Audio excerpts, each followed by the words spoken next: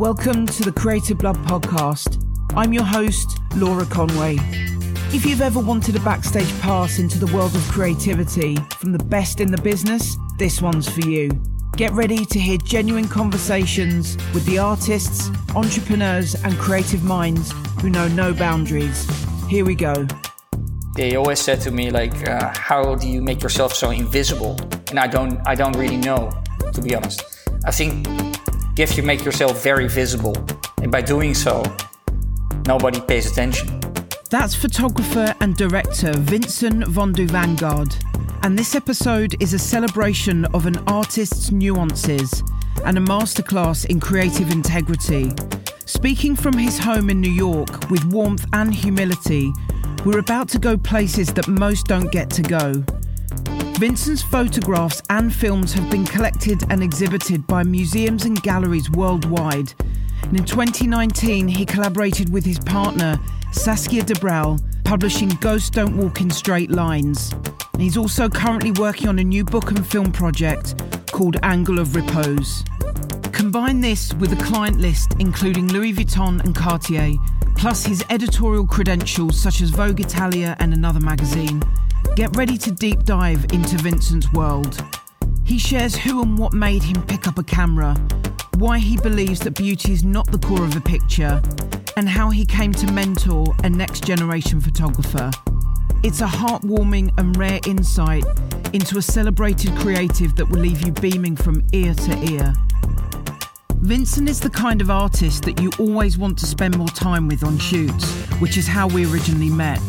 So during this past pandemic year, it's given us the most incredible opportunity to have conversations about so much more than a job, which has allowed me to understand the man behind the lens. Over to you, Vincent.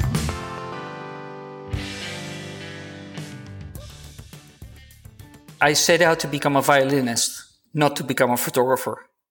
So it was it was a big step, but it wasn't in a way. Because there are many things that I think there are similarities between the two. And the thing was like the camera just suited me a little more as a tool to achieve what I wanted. And my grandfather passed away at the point, and I got a camera and I set out to explore my neighborhood. And that sort of really captivated me. I could venture out and look at different things. And I could even get to places where no one else could because I was carrying the camera. I had this really good excuse in a way. I don't really think that has really changed. It's the same thing right now. It didn't change. Of course, other things changed. Your knowledge kind of maybe in a certain way expands, but you lose certain things at the same time. So you win a little bit, you lose a little bit. But essentially, that's what I still do. That's really the main point of departure. Your interest was in war photographers and war photography. Yes. Is that what you grew up with? Well, that's a funny question, because when I was born, my dad actually did an assignment in Biafra, where there was a war going on at the time. My mother didn't really like that.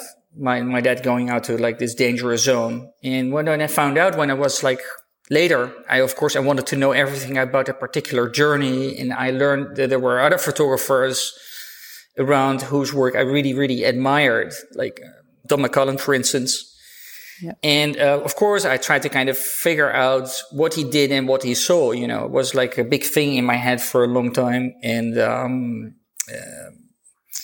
I finally saw the images. But they kind of put me on the path of documentary photography, reportage, like a little bit of photojournalism. And I never fully went that direction.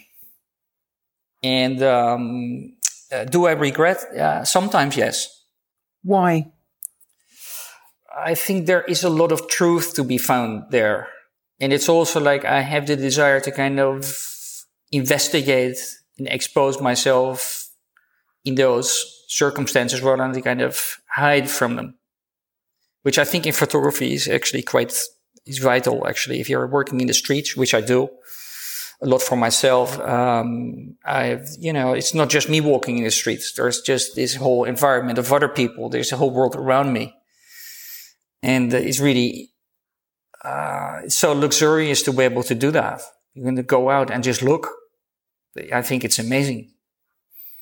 And it's something I can do like for years and years to come, because there's always something new to be seen, to be found, to be investigated. The first picture that you posted on Instagram is credited as the photograph that made you want to become a photographer. Can you share the story behind that? There are two photographs that I think that sort of have that sort of importance to me. And one is indeed a photograph that I took when I was really young. And it's a guy who is watching, he's holding an umbrella, and he is actually watching a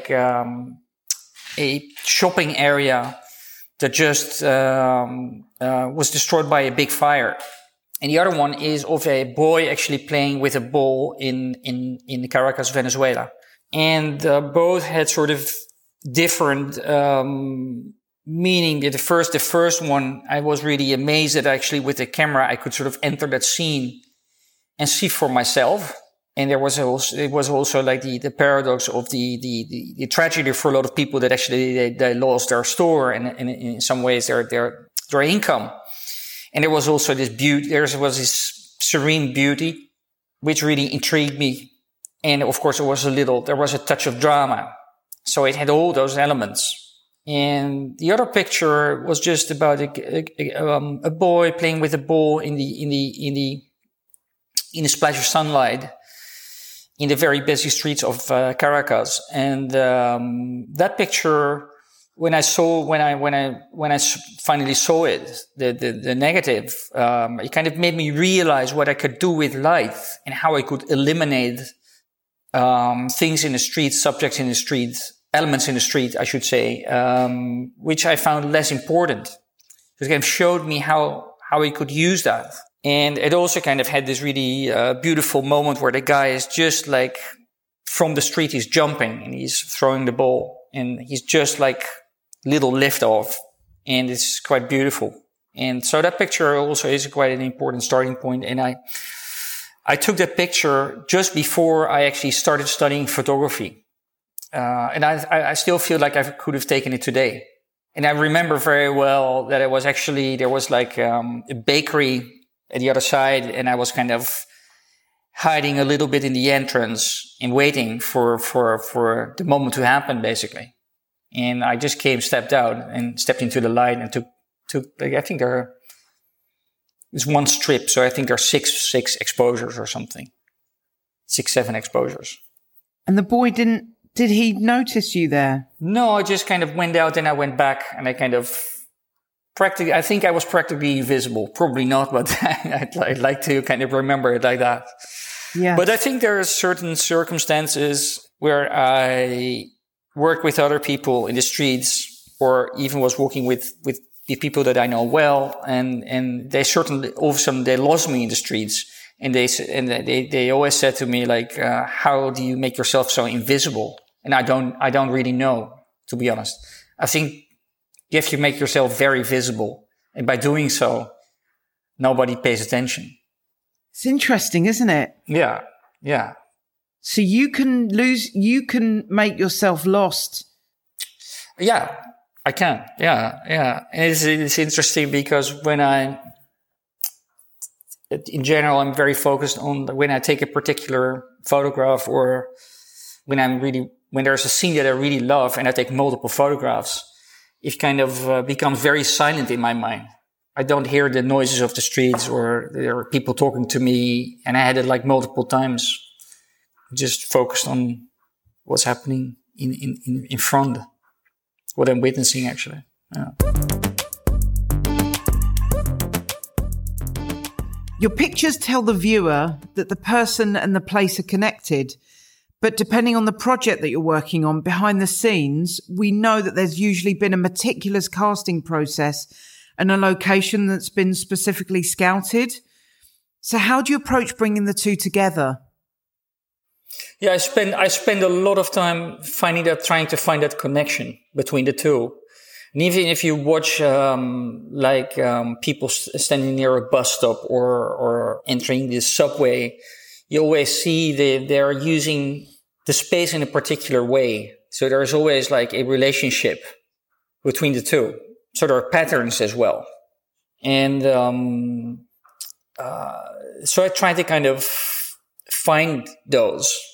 Even when I set up, like, of course, the fashion pictures that I take, you could say they're set up, and sometimes they are. But most of the time, we actually just found these places that I really liked before, or even on the spot, very often on the spot. And when you enter this space, you see that connection immediately happening. So I try to capture that. And of course, there are other things that I try to capture, but that's one of the most, it's very important for me. So when you see pictures, and you often see them, I often see them in my own work, you don't see the relationship between the two. It kind of falls apart for me. Now I'm thinking about all the patterns that I have that we all have, but we are unaware. You're seeing something, you're observing something that we all perform very naturally all day, every day, perhaps a position when we're waiting for, a bus or a taxi or entering a subway, or when we're asking somebody for something, there's a certain gesture that we all sort of very naturally we just give off that physical shape or look or position in our, a head or something. But yeah, what usually happens is you kind of watch how someone kind of moves in a certain space. It could be like any space.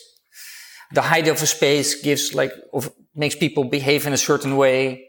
The small spaces also do the same thing in another way. So you look at those and kind of you see things, but then things happen which are a little bit out of the ordinary. That's quite intriguing always. Creative Blood has been fortunate enough to work with you and your partner Saskia on the same shoot. And of course, you've collaborated many times. And there's a wonderful connection that we see with you both. And I was wondering what that's like for you. Well, I mean, it's something that kind of gradually developed. And of course, it kind of, because you know the person so well. And when you pick up the camera, you don't look at the obvious things. And in any photograph or in any fashion photograph, and I think a lot of people probably disagree with me, but beauty is not the core of the picture. It never really is, So if there's no story or a remnant of a story or like a little sentence or something that kind of sparks your imagination, there's really nothing.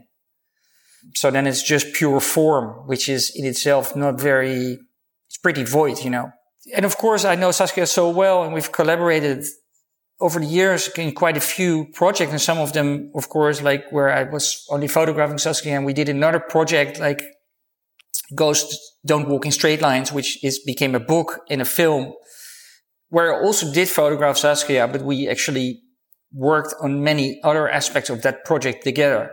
So that took a lot of time because a lot of research went into it. And for the same reasons as we basically just discussed, and that particular project is about it's largely just about a very slow walk across Manhattan, like from north to south. So then, of course, the question is, which route do you choose? There are many ways to walk the grid. Yeah. And so we started to record bits and pieces, interviews of people, just asking them about their lives, essentially, and also asking them about like what actually walking meant to them. Some of those pieces, like some of the interviews went into the book because we couldn't use them in the film, but they were interesting enough to read. And we used bits and pieces in the film. But the book and the film really complement one another. And Saskia has like a little more of a conceptual approach than I do. And so we brought the two together, and it's probably also changed the kind of pictures which are in the book like a little bit, in a good way. It kind of opened me up to look another little bit of a different way. It's good, you know. I love to collaborate with people, and if you have a different set of ideas, you have a much bigger universe of ideas together. So it can be very inspiring. And unfortunately, in many of the fashion stories that I do, you have a very limited time span that you work together. It's maybe 1 or 2 days, and you spend a little bit of time like on the initial concept or the idea. I don't really like the word concept, because I think it's an idea. It's just very simple. It doesn't have, don't like it to be pretentious, but you make something, you build something, and you work on it. In the best possible way, you kind of have like some images that have that sort of surprise in them. Besides all those other elements that need to be there as well. But ultimately, it's the image that speaks.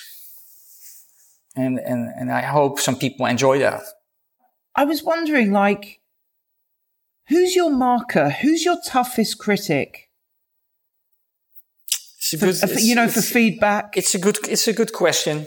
I think my toughest critic at the moment is probably my partner. And of course, there are some other friends, photographers that I share my work with.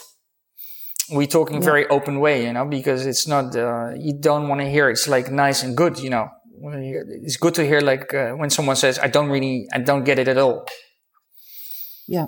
But it's difficult to find those people. It takes time to kind of look into a project and really kind of someone else wants to talk about it or wants to share like, you know, criticism, and it takes time. So it's not easy to find those people. I feel like it's a very trusted relationship to be able to give feedback that can be received as a challenge for the recipient.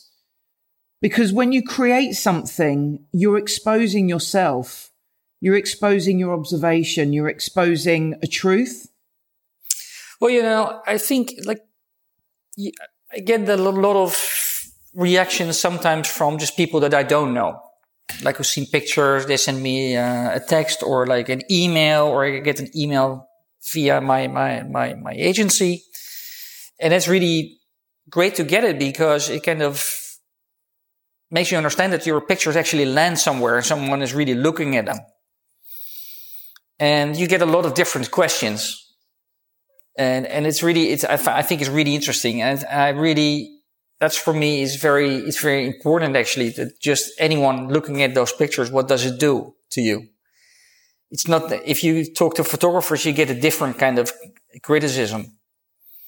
It's not necessarily what you need all the time. Sometimes you do. Of course. Yeah. Yeah.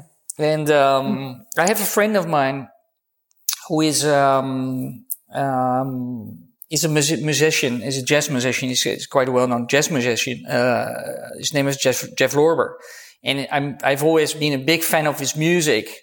And I was happy enough to kind of meet him in the early 2000s. And at one point I was shooting in New Mexico. And he said, why don't you come and say hi? I'm in Los Angeles. And it was so, I thought, yes, why not? So I flew over, and I'd never met him like in person.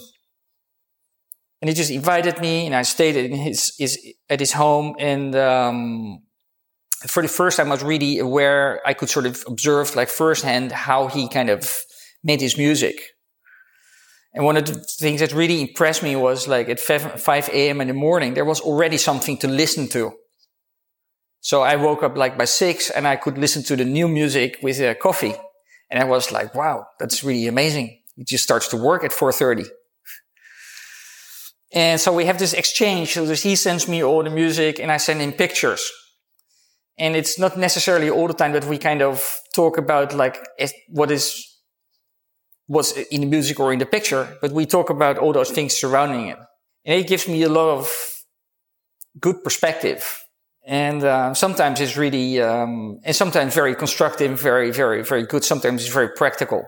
And it's very good. So I really enjoy that a lot. You're smiling when you're talking about it. It sounds like a really great friendship. Yeah. It's also like mutual, because I kind of, when I received the music and he sent me over this WeTransfer, realized that he's been working so hard. It kind of really inspires me. It's like, wow, I can't believe it. How does it work?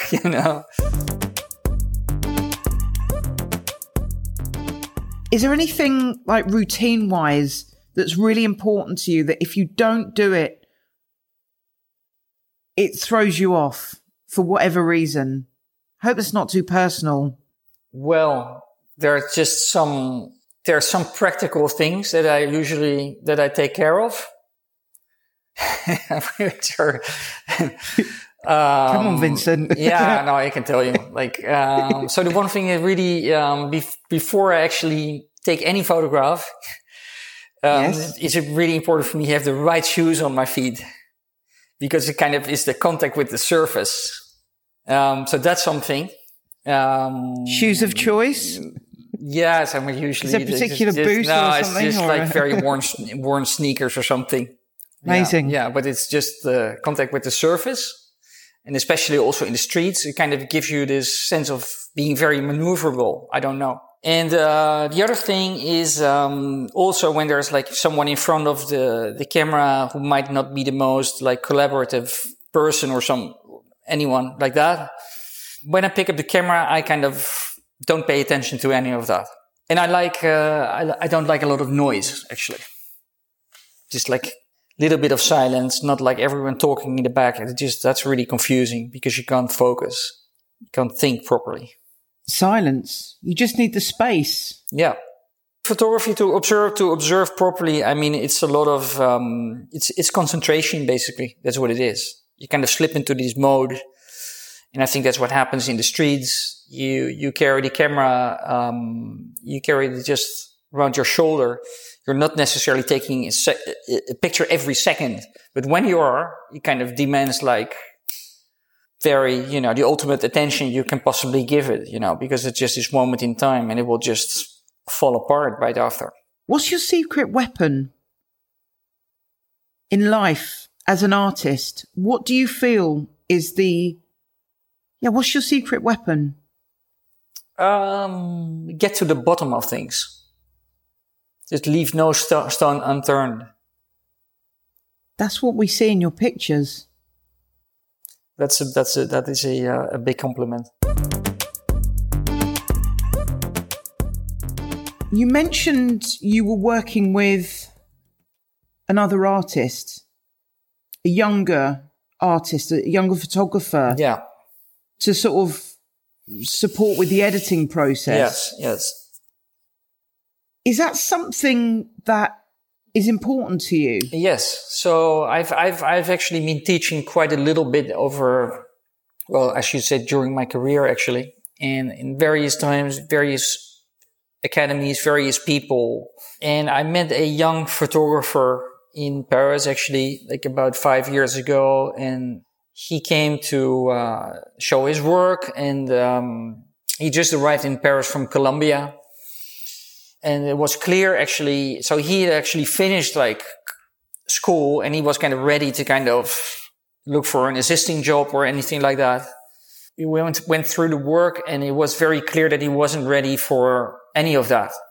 So this is the thing that sometimes happens within schools. You have the system, people kind of pass, but the pictures were not really great. So we spoke about that, and he wanted to become like this fashion photographer. Like there's a lot of young photographers who want to be fashion photographer and want to be like well known overnight, have their own books and stuff, and get the glamour, find the glamour of it.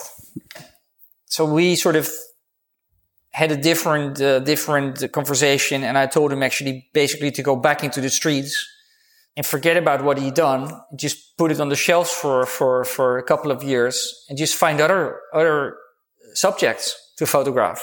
So and he said, what do you want me to photograph? I told him, like, you have to photograph your passions. That's what it is. So he went back, and like after many months, we had like contact once in a while. We sat down, discussed what he'd done. And it kind of stayed the same for like a long time. And then there was this one time that we met, and he showed me a couple of pictures. There was one really beautiful picture there. A really great picture. And I told him, like, this is great. This is beautiful. Where did you take it? And then he came back again, and he showed me another set of pictures, which were kind of similar to that one. I said, well, it's not the idea. It's not to kind of replicate what you've already done.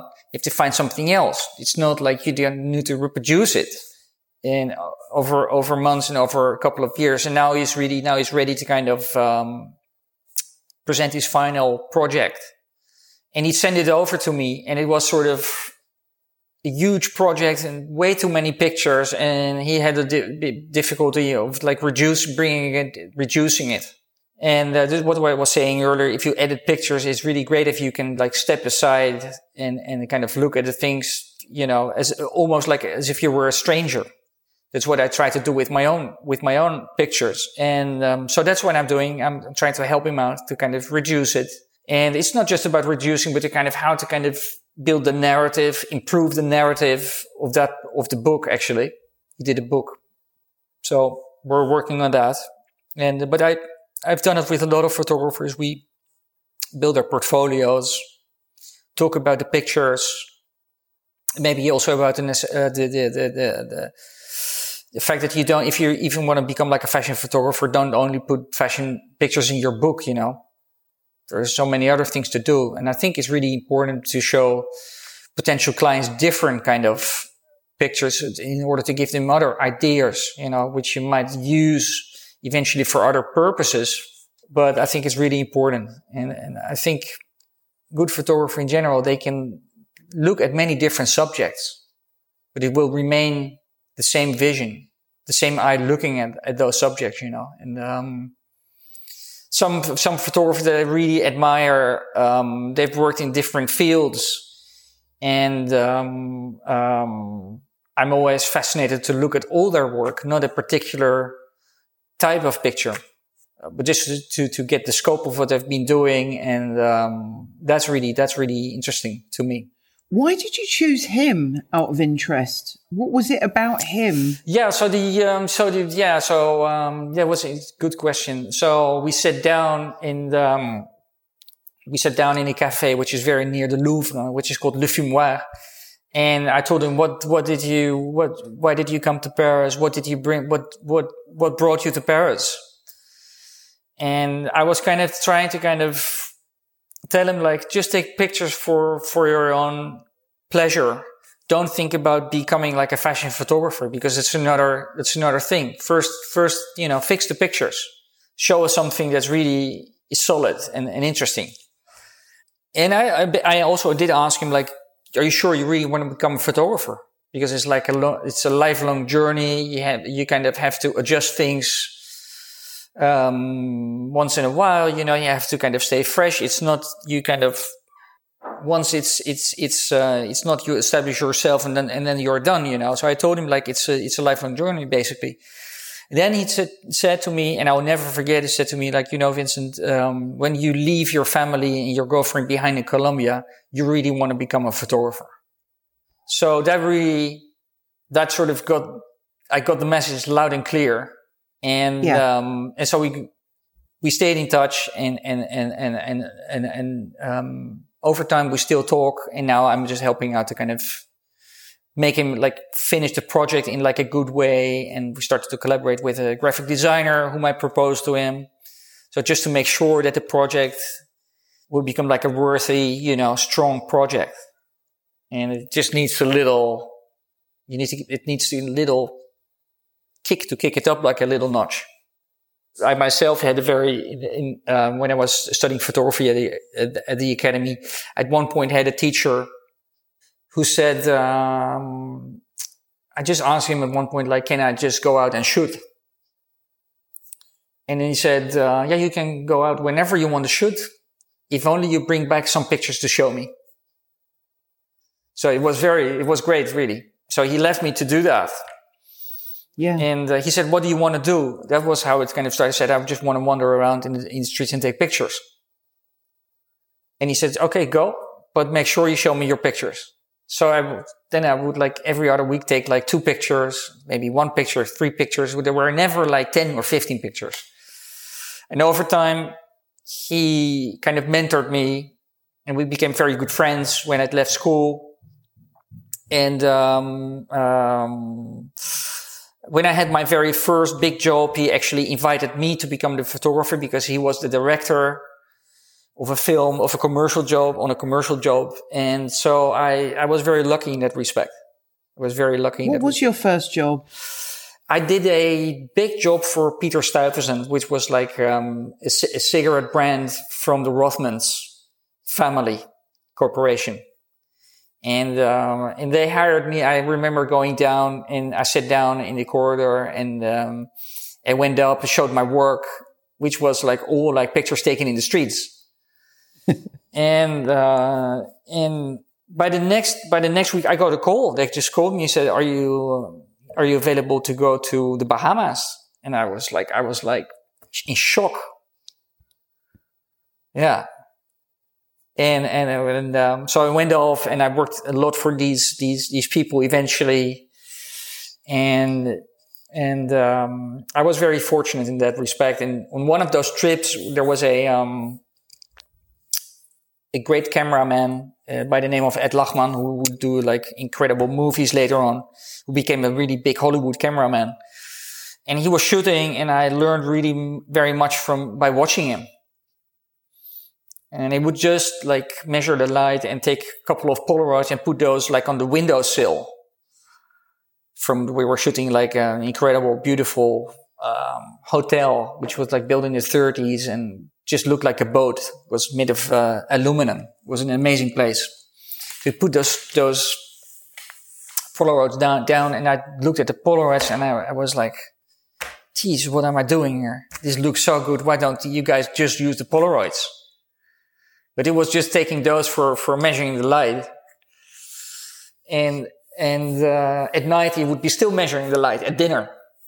So just measuring the light by just guessing the light underneath like a chair or underneath the table. It was really, when I think of it, it was really strange. I just sat next to him. I was just measuring the light. So I just asked him, what are you doing? And he said, well, I'm just trying to guess the light. And he probably was very bored by the other people who were at the table, but it was amazing.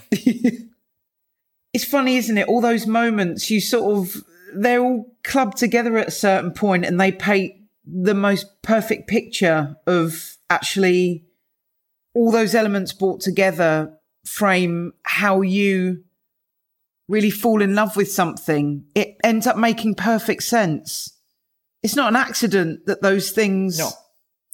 That you remember those stories, because that intensity and that commitment to a craft is exactly what you bring.